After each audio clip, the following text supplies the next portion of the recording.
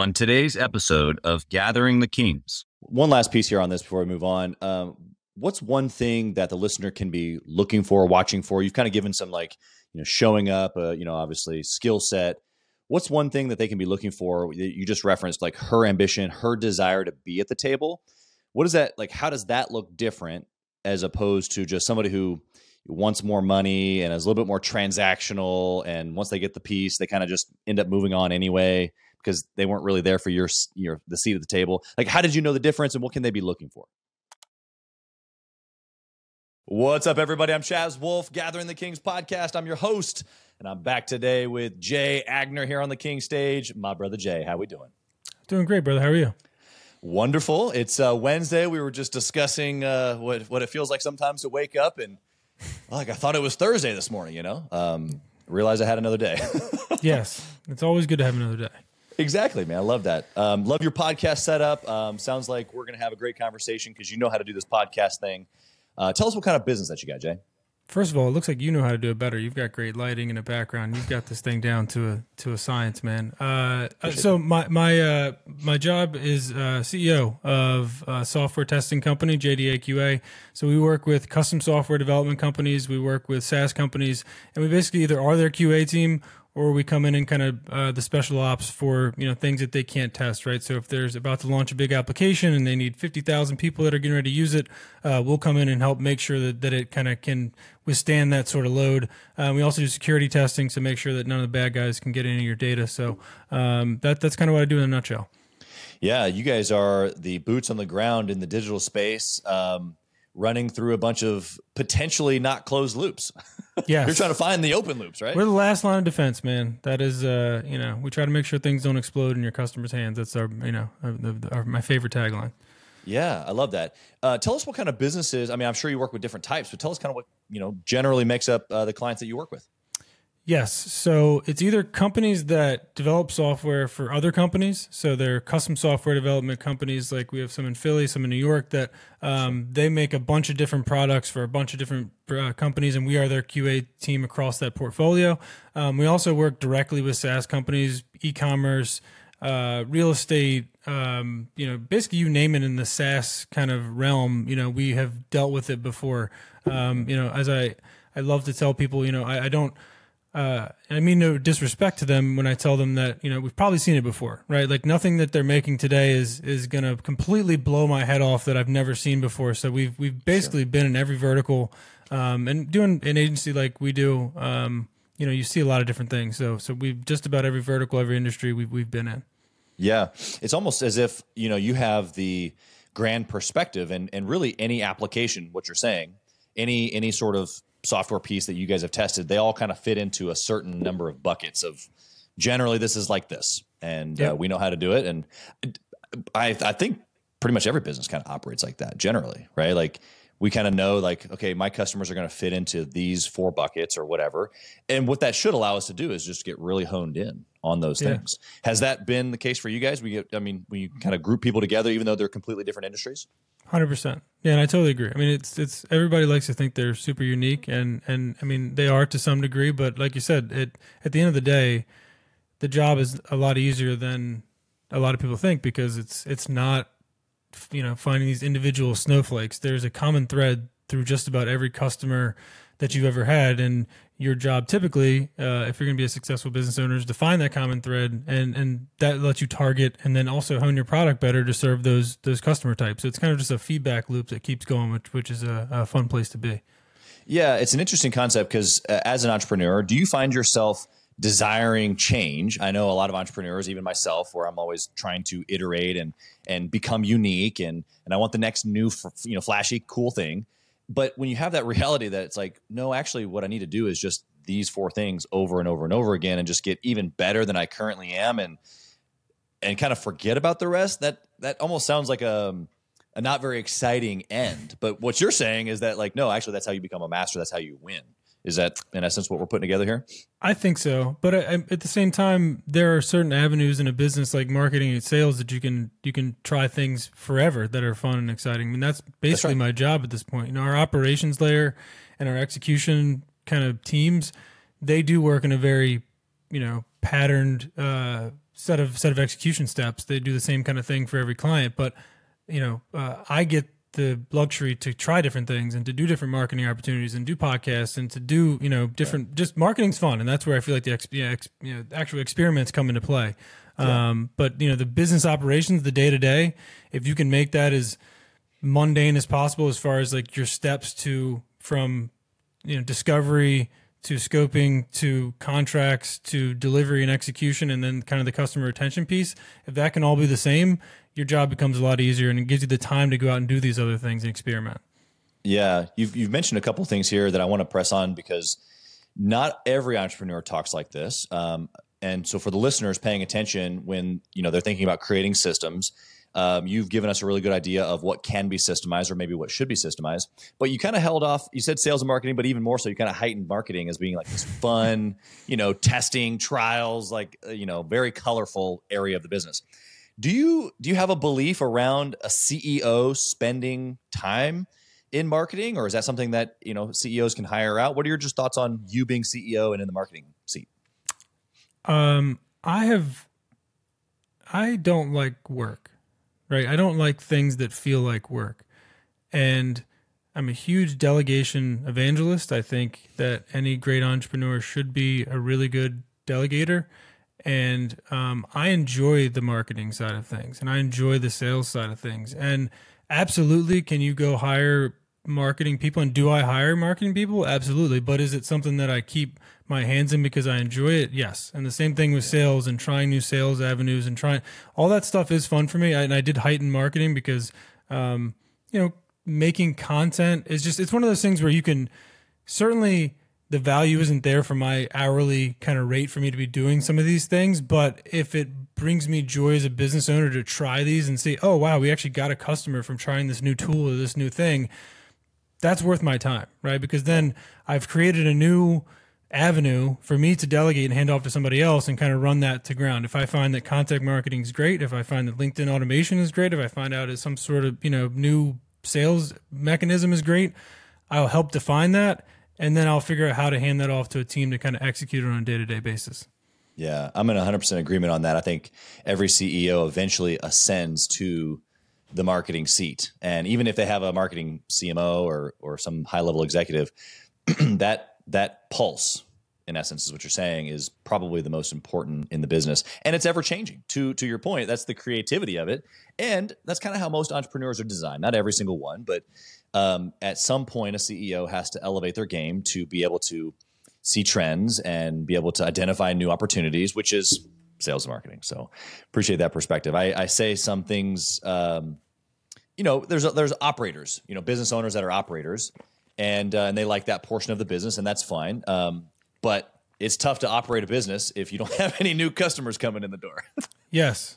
Yes. Developing the operations layer is like the most underappreciated part of being going from freelancer to solopreneur to entrepreneur to like real business owner. I think like that operations layer is so important, and it is like people are scared to let control go, and they're afraid to kind of hand some of that stuff off. But man, once you are out of the operations on a day-to-day basis, you just start to fly. Yeah. Yeah. I think that to your point before that, it gives entrepreneurs a chance to be free and creative, which typically means go get new customers, go build those relationships, go do the things that you've probably been good at naturally, but you've been held back by the operations in the day-to-day, the mundane, that you won't let go of. Right, exactly. I want to know, Jay, like you have a unique business here, and you obviously serve some unique clients, got a great business, but what's your why? Like, yes, I can see obviously you're an entrepreneur and you like to build, but what's the deep-rooted, like what wakes you up in the morning? Usually my kids are the ones that wake me up in the morning. No, actually not really. I get up before them now. Just so I was going to say, is it early? I'm a 5 a.m. guy, so like it's I try to get before them. But the obvious kind of boilerplate answer is my family. I have 5 kids and one on the way, and it's my wife is incredible, and I mean, look, I'm never going to claim to be the perfect dad or husband, but I think just being a better person every day, or trying to be, and like hearing those things from your wife or your kids about, the things that they did during their day, and just like I don't know. My daughter said to me the other day, I'm not a business coach. I'm not going to claim to be, but my brother-in-law is like trying to spin up a business, and my 7-year-old daughter, she's like, you're always helping Uncle Brandon with business. She's like, you're always telling him like suggestions and like things like that. And it just like, it made me feel great that like she's noticing that I'm helping, somebody else. And like, that's like an exciting thing for me. So just constantly trying to provide for them and be like the man, to some degree, it drives me, and it's, being physically fit and being mentally fit and being like financially sound, like all those things that you hear about growing up that, successful people do. I think that just doing that for them and then letting them see like, hard work does pay off and having my wife be able to stay home with the kids was a big thing. So like just being able to be that provider, maybe kind of a common answer, but it definitely is my driver. Yeah, actually, you took it a slightly different direction than I think the common boilerplate. The boilerplate is, you want to provide, and it usually means, house and nice things and all the more surface level stuff. But you went deeper than that. It was more of a, like, I want to be, like you said, you called it the man, but what underneath that, what it means is that like you want to be who you're meant to be to them. You want to be the leader of the house. You want to lead your wife. You want to, provide safety for her. You want to be able to do all these things for your kids. I mean, 5 kids with 1 on the way. Like I have 4. I thought I was leading the pack here, but I have to yield to my man over here. There's a lot going on in your house. And I think for guys or ladies, but that maybe either don't have kids yet or that are maybe working up to the squad like you, it becomes just a heavier and heavier, not like weight, like oh my gosh, I have to carry the burden of a family. It becomes like more and more like real. Would you agree with this? Like no, it's like, this is not surface level for me. These are like my children. This is my legacy. I'm like trying to build them. Like, yeah. It's not a, well, I always tell people once, and you know this too, but once you go from 2 to 3 kids or more than 2 kids, you have to switch from man to man to zone defense. So like after you make that switch, it just becomes like kind of, controlling the chaos, living in the chaos and kind of like being okay with it. And again, I'm the last person on earth that's going to say I'm perfect at that, but yes, it's kind of building up, I wouldn't say that they're my legacy, but I would say that there is a certain set of things you get to do on this earth and you have a certain amount of time on this earth. And I think if I can grow them up to be good contributing members of society, I'll have left the world a better place than I found it. So that's kind of, what I strive to do. That's cool. I'm a big legacy guy, and you mentioned legacy there for a second. What is legacy to you? Yeah, that's it, man. It's just, the way I think of it honestly is that in however many billions of years, the sun's going to explode and the earth is going to be gone and all this stuff that's here on earth is probably not going to matter, right? So like it's providing and raising kids that will hopefully be the future generation that can live, move out into other planets and grow the rest of the universe and like keep the human race going, right? It sounds very like, spacey and literally. But it's the surface level stuff as you get older and as like you have kids and stuff, like it starts to fade away. Yes, it's nice to have nice things and you want them to have nice things, but I just want my legacy to be that I was better than my parents. I was better than my dad and my family, and I wanted to my kids to look back and say, he cared about us, he spent time with us, and they keep that legacy going themselves and kind of build their own successful life would be something I'd be happy with. Yeah, that's good, man. I want to know a little bit of your story. You said that you started this business, but what did you do before? So a big part of it was getting your wife home with the kids. What did life look like before this business? Yeah. So I grew up in Virginia, in the middle of nowhere. Kind of had to just figure out stuff to keep myself busy, which I think is where my hobby kind of passion came from. Like I always have a million things going on. Went to school to make video games. Thought that was going to be the best thing in the world. That industry sucks. I didn't, and I went into it as a game tester for a while, and then kind of branched out and did a bunch of different things. But the direct genesis to this company was my wife was an overnight pediatric nurse and she was pregnant, and she was like, it was crazy. And like, I mean, you want to talk about getting some perspective on life. It's like, go visit one of these places and look at these like kids that are hooked up to machines that are like never going to leave. Like that's like a crazy thing to have to go overnight and do every night. So I started looking out. I applied for Uber. Uber turned me down because my license was from Virginia still, and I lived in Pennsylvania. And like, I was looking at overnight stock boy jobs at Walmart, like to supplement the 9 to 5. I'm like, what do I do to make more money with the same amount of hours in the day? And then I went online. I found elance.com, which is now Upwork, years later. And I started doing contracts. I started picking up individual contracts. I had a problem saying no to money, and I tried to figure out, all right, if I have more contracts than I have hours in the day, that's a great problem to have, but what do I do with that? And basically from that point, I started to hire people that I used to work with. My old boss I hired to work with me and for me at another company. And, we just kind of grew out from there. And I realized as soon as I still remember the moment very clearly from running up and down the stairs. I was so excited. I figured it out. It was this company was going to pay me $50 an hour, and I was going to be paying my guy $25. And I was like, I'm going to make $25 an hour and like not have to do anything. And I thought that was the craziest, just thought to ever have. And it kind of just like exploded at that point. And now, we have 60 plus people, and we're, 3 different continents. And like that little moment though was the one where I realized like I can have other people work for me. There's margin involved. And, that was 50% margin. Now we're 60 to 80% margin. But like we really, that was the moment where I said, all right, this is a good idea. There's a business here. And it kind of just, went off from there. Yeah. Love that. For the person that's listening right now, that moment of, I can charge 50 and I can pay 25 and I get to make 25 for nothing. It's, it is a conundrum, really. It's like, wow, this is pretty powerful.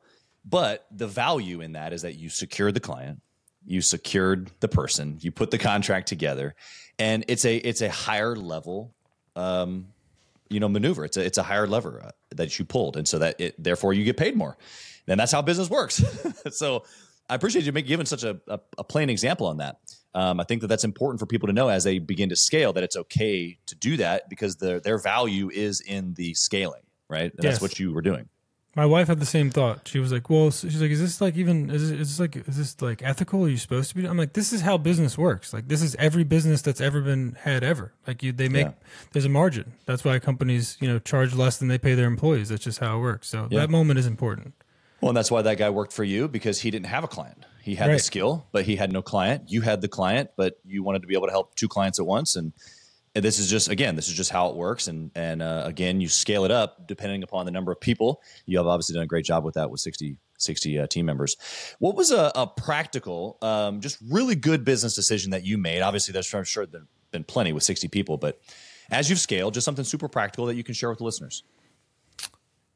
There was a moment where I had a really good QA person working with me, and she'd been working with me for a couple of years, and she, 20, 30 hours a week. She had a 9 to 5 job, and she came to me and said, Jay, I want to keep working with you, but they're getting ready to offer me this big promotion at work. And she said, but I want to come work for you. And I didn't have any kind of full-time employees at that point. And it was a decent price tag. I mean, it was $100,000+ a year engagement that I was going to have to take out of my pocket to pay somebody to kind of work for me. And it was by far the best decision I've ever made running this business, was to bring her in as my COO. She's still my COO today. Her name's Autumn. She lives over in Ohio. Her ability to take over operations and run that was almost as important as starting a business. I mean, and I talked about it a little bit earlier, like the operations layer. It is massive to be able to hand off actual work to somebody else that doesn't need to be, completely prepared and like spend all your time getting it ready. We have a very clear process now. So that was the moment, taking the leap to eat some initial money and profit, hoping that long-term it would work out. And she's been my right hand for years now and has just helped this business in immense ways.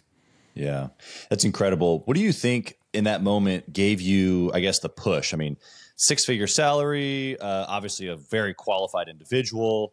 there could have been ego there of like, I don't want somebody as good as me. Like so many reasons why someone listening today may have made a different decision in the past or maybe, in the future. So I'm trying to keep them from making maybe a bad decision. How in that moment, what were you thinking? Like, this is a lot of money and, It was a lot of money. But I think I just realized something I did realize early on. I must have interviewed 1,000 plus people over the last few years just to work for me and work with me. But if you talk to enough people and you work with enough people, you identify really good people, and you don't want to do business without them, right? Like if I would have tried to do business without her, growth would have stagnated. I would have been stuck in the same spot. So it's really trusting your own ability to find people that you can work with really well, that that do a good job and can prove a good job. And conversely, I've learned first impressions in business are rarely wrong. If somebody screws up out of negligence or out of, not being fully honest at some point, and you try to give them another shot, I can almost guarantee you it's going to happen again. And I've learned that lesson, a couple times in business. But the good ones that prove themselves, that are just, ride or die, that are going to be there when you need them, that are going to go the extra mile. You gotta develop that knack of really understanding people.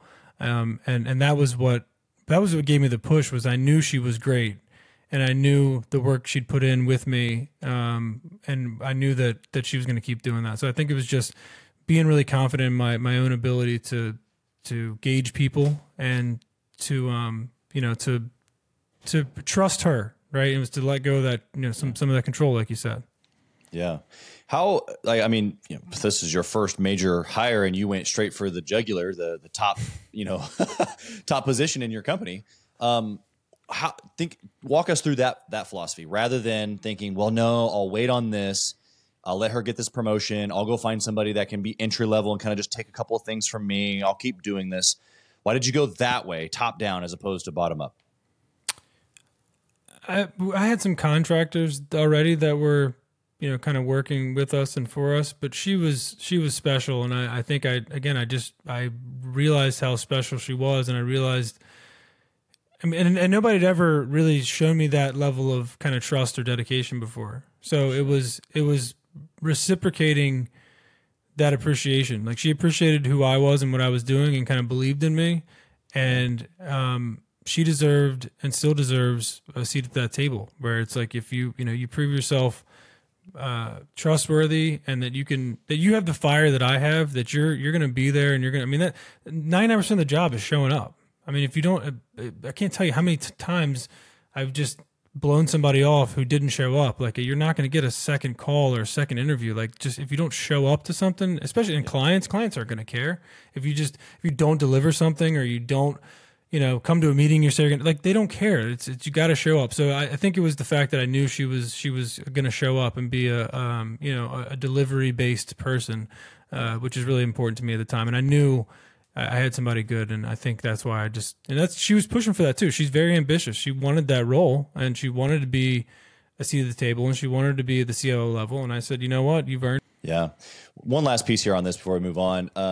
What's one thing that the listener can be looking for, watching for? You've kind of given some showing up, obviously skill set.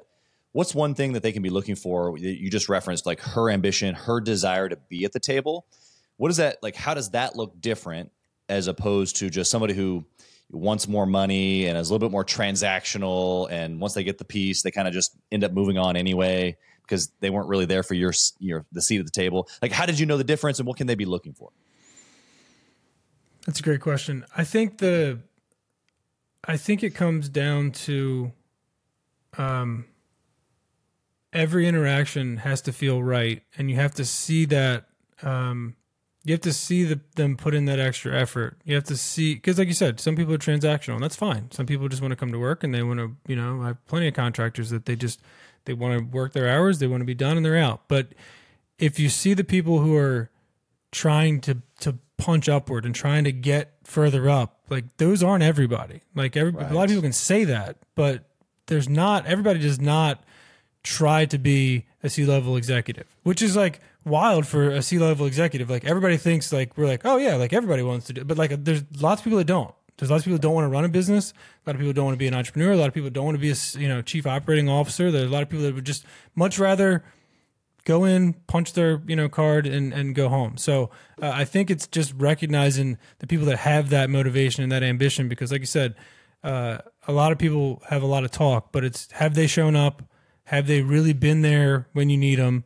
And if they do, then you got to trust and reciprocate and appreciate these people. I think that's why people work for me, is because I try really hard to treat them like human beings. And if they're putting in work, all I have is money, right? Like it's all I can give people. I mean, I give them my love and my respect and my time, but beyond that, it's money. So you have to, pay people right, give people bonuses when they show up and when they do what they're supposed to be doing and they go above and beyond, and just treat them like human beings. And so, yeah, to answer your question, I think it's you got to identify those people that have that spark, who have that real drive to go up, because everybody doesn't have that.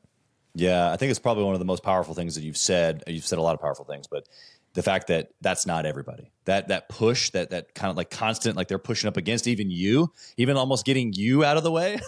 Yeah. That can feel wrong to an entrepreneur that has a big ego, and that'll be pushed down. But that is a glorious thing, what you're talking about, of just recognizing that and then being able to go, okay, wow, let's see what this person does with this. Right. Oftentimes they don't disappoint because they're, like you said, they're not like everybody else. Tell us, Jay, about a bad decision that you made. Something, again, practical that you did that just wasn't your best hour that we can learn from. Trying to do too much, too many clients, too many deliverables. There was a client that we had some CRM application that was a pretty good client at the time, and it was great for back then. And I was running 5 or 6 contracts at the same time.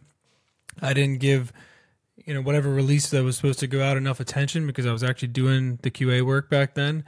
Of course, the one thing that you miss is going to be the one thing that the client goes to do, and she went to do it. Her client went to use it. It broke the whole system, and I still remember the feeling of, she actually said to me on the call, the CEO of the company, she said, this isn't goodbye. It's just, we're going to take a break for now. And I'm like, oh God, that is just, I felt like I was getting broken up again. I was like 14 again, like losing a girlfriend. Like it was very devastating, but that stuck with me.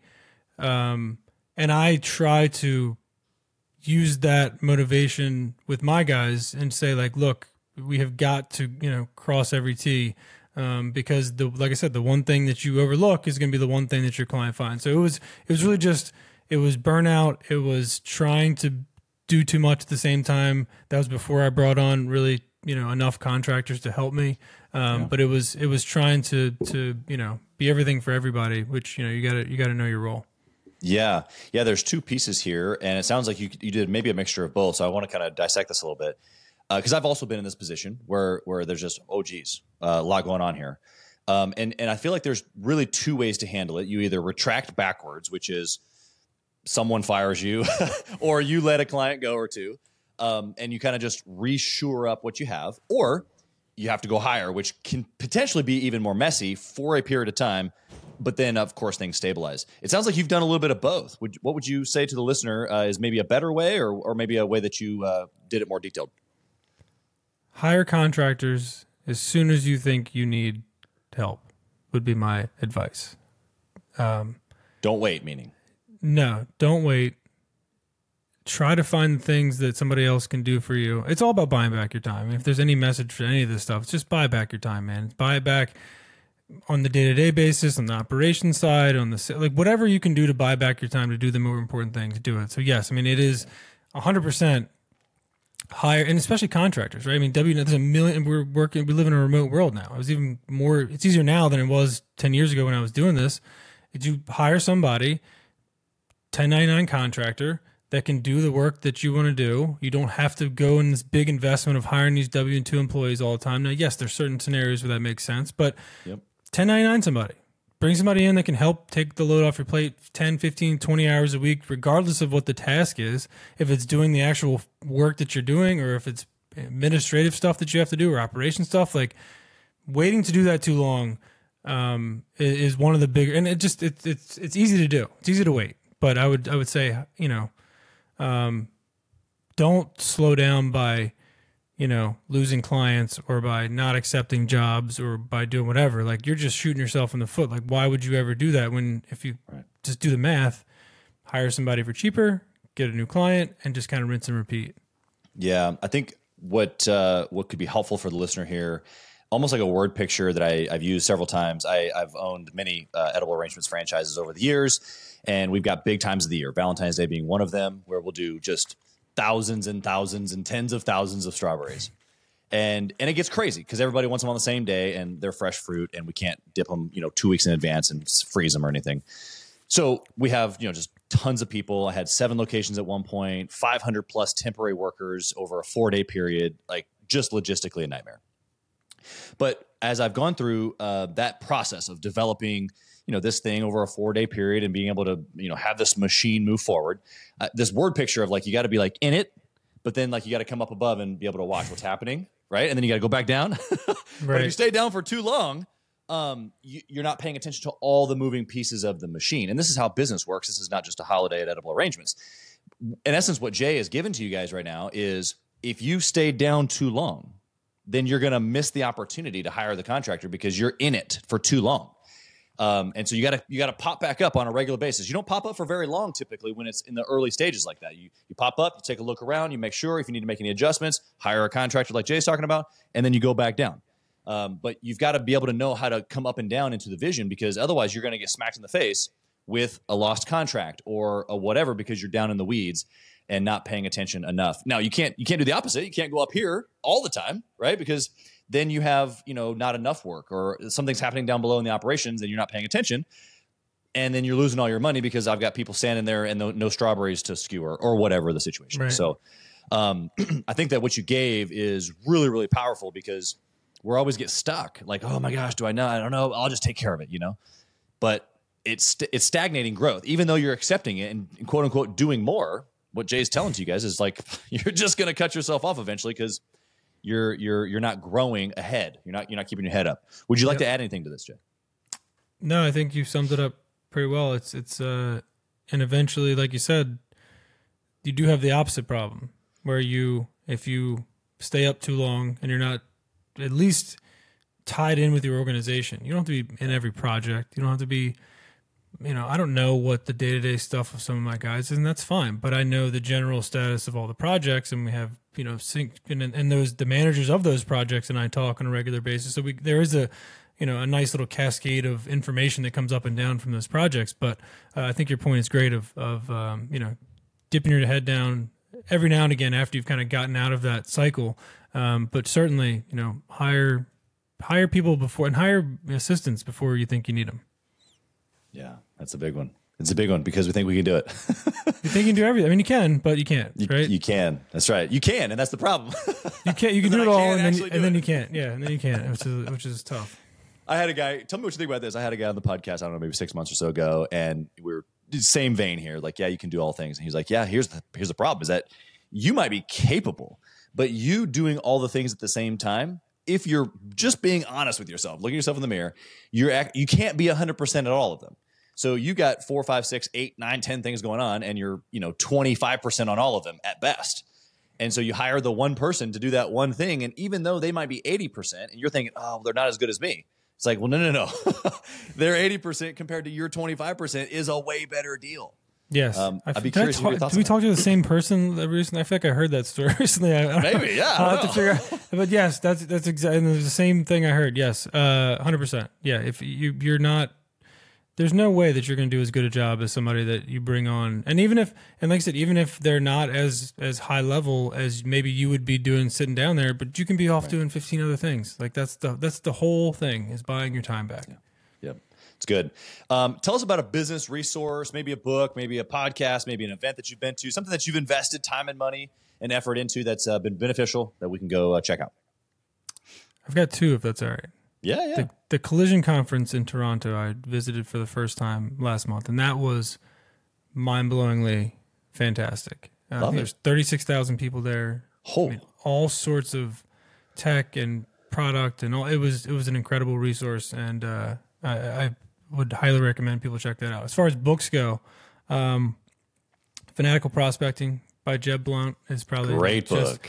I mean, even if you're not going to sit down and cold call people, just the theory behind nobody's going to sell your business for you. Like they're not, and even if you hire salespeople, like you still have to be so tuned in to like getting new business, and it's like such a big deal. And that was just one of those like, something clicked when I know I'm an Audible guy. Like I don't even, I love to like do other stuff and listen to books, but that was a huge one for me. Yeah, I've got to echo that. A lot of the books that have been recommended on the show I have read, but that one I have read many, many, many times. One of my favorites, probably in the top 5. Jeb does an incredible job, especially for your industry where there's just much larger tickets, much more enterprise clients. Yeah. He does an incredible job of describing what that sales journey looks like. And Fanatical Prospecting, I love the word fanatical, intense, whatever it is, because that's like, let's just be honest, that's what it is. And if you're not like that, you're probably not going to be successful, or not for very long, at least. So yeah, you're not crushing it if you're like mundanely trying to get prospects. Like it's a very good word. I imagined one of your guys coming in saying, "Yeah, I'm going to mundanely send out some prospecting emails, and I'm going to mundanely." You're out of here, buddy. You're out of here, buddy. We need fanatics only. It fits a Philadelphia fanatic. The Philly fanatic. So that fits very well. There you go. I have a question about family. You've got a big family. We talked about that a minute ago, but I'm a big fan of the word obsession. I don't like the word balance at all. In fact, I don't even think it exists. So you know how to obsess in your business. That's why you've been successful. Tell us how you've obsessed over your wife and over your kids at the same time, because I believe it's possible. It's a great question and great point. Yes, it is possible. I have always, it sounds cliche, but I've always put them first. Like I can't tell you how many meetings or podcasts or whatever I've put off or rescheduled or changed or whatever so I can go, help my wife do something or go to a kid's event. Like I don't live my life for the business, but I never have. Even when I was in 9 to 5, like I never really cared. Like it was never something where it was, if my wife needed me, I was there. If I had to be for my kids, whatever doctor's appointment or for a field day or whatever it is, like I'm going to be there. Like it's never been a question for me. And It's funny because I'm sure maybe you can relate with this in some of your audience is like, significant others can get a little too used to that and they can assume that you have a lot more time and it almost becomes a problem with, how much you have to work when like in reality, you're not working nearly as much as anybody else on planet Earth. So it is an interesting, I'm not going to call it a problem, but it's an interesting situation you get yourself in where the people in your life, like my daughter's 7 years old, my son's 10 years old, like they haven't been away, like physically more than like a mile from me, like in the, like I'm always around, like I've worked from home, I've done whatever. So, I mean, to say that I obsess is like, I'm up every morning doing breakfast, doing whatever. Like I'm here, this week they're going to camp, but when they get back, 4:00 onward, dad's going to be, so it's, if I'm not in this office working, and even if I am, they'll stroll in and, I'll do my little song and dance, to pretend like it's not a big deal with the person on the phone or the client that I'm talking to.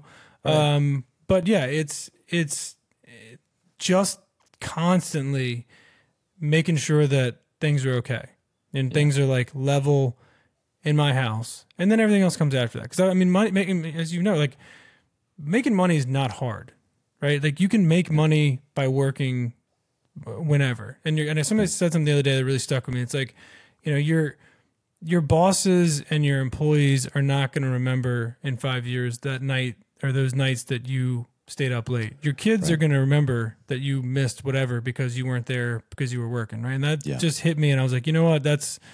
And being where your feet are, it's a cliche phrase too, but like I really try to do that with them and put the phone down, put work down, and just like, it doesn't matter if it's 2 PM or 2 a.m. Like I'm going to be there. Yeah. Yeah. You said it pretty quietly, but in essence, because you give the time, and even sometimes, not to say that it's not appreciated, but it's maybe expected. Because I feel the same way, especially if you work from home. The availability of my human is sometimes like, wait a second, I'm here, but I may not be all the way here all the time, But what you said underneath that was that, okay, well, but during my work time, whenever that is, throughout your process of making sure that things are even at home, you're all in. You're there, and so that way you can give the time. And maybe it means you work a little harder, or you're more focused, or you're more intense, and you got to go, run harder. But you're not going to sacrifice the obsession over here. And so I appreciate that word picture that you gave to us. I got one last question here for you, Jay. I got to know, if you had the opportunity to go back in time and whisper in the younger Jay's ear, what would you say? Go hire people. That's what I would say. I would say go hire people. And at the time, I'd probably like, what the hell are you talking about? But again, man, it's buying your time back, and you only have so much of it in a day. Go hire people. Let go of the control, and take the risks that are associated with hiring people. Yeah. 1099 contractors are not a big risk, by the way. You can try them out. If they don't work, send them on their way. But if they do work, and you find somebody that's making you $25 for every hour they're working, like I found back then, right, would have been life-changing, right? So that's the number one thing I would tell everybody is don't be afraid to hire somebody to help. And it does with everything. Like maybe it's a painter for your bedroom, or for like doing some of that. Like, yes, it's great to do some of that stuff and like be hands-on and do whatever, but like, yeah, the amount of time you're spending like going to change an outlet in your office or something is probably going to take you 6 hours. And like, how much other stuff could you do in 6? You know what I mean? Like, and if it's as handy as you can be, like, there's stuff that you should just have somebody else do. And like, landscaping, like yes, again, be hands on, but like hire people in life to do things that free you up to spend time with your family and your business. Yeah. Love it, man. You've dropped some amazing stuff here today. How can the listener find you? Number one, if they have a company where they're working on software projects and they need testers, or your business, how can they find you? But then also, if they're just an entrepreneur, they want to find you. They want to talk to you. JDAQA.com. They can find me for any testing needs. My calendar is also in there. Anybody feel free to book a time. LinkedIn, huge LinkedIn guy, or Jay at JDAQA.com. Feel free to reach out. I love helping anybody I can. So appreciate your time today, Chaz. You're awesome. Yeah, I appreciate that as well. We wish you blessings and on your family, of course, with the new one coming, it sounds like. All those cool things that you guys are putting your hands to here this year. Thanks for being here, brother. Thanks, Chaz.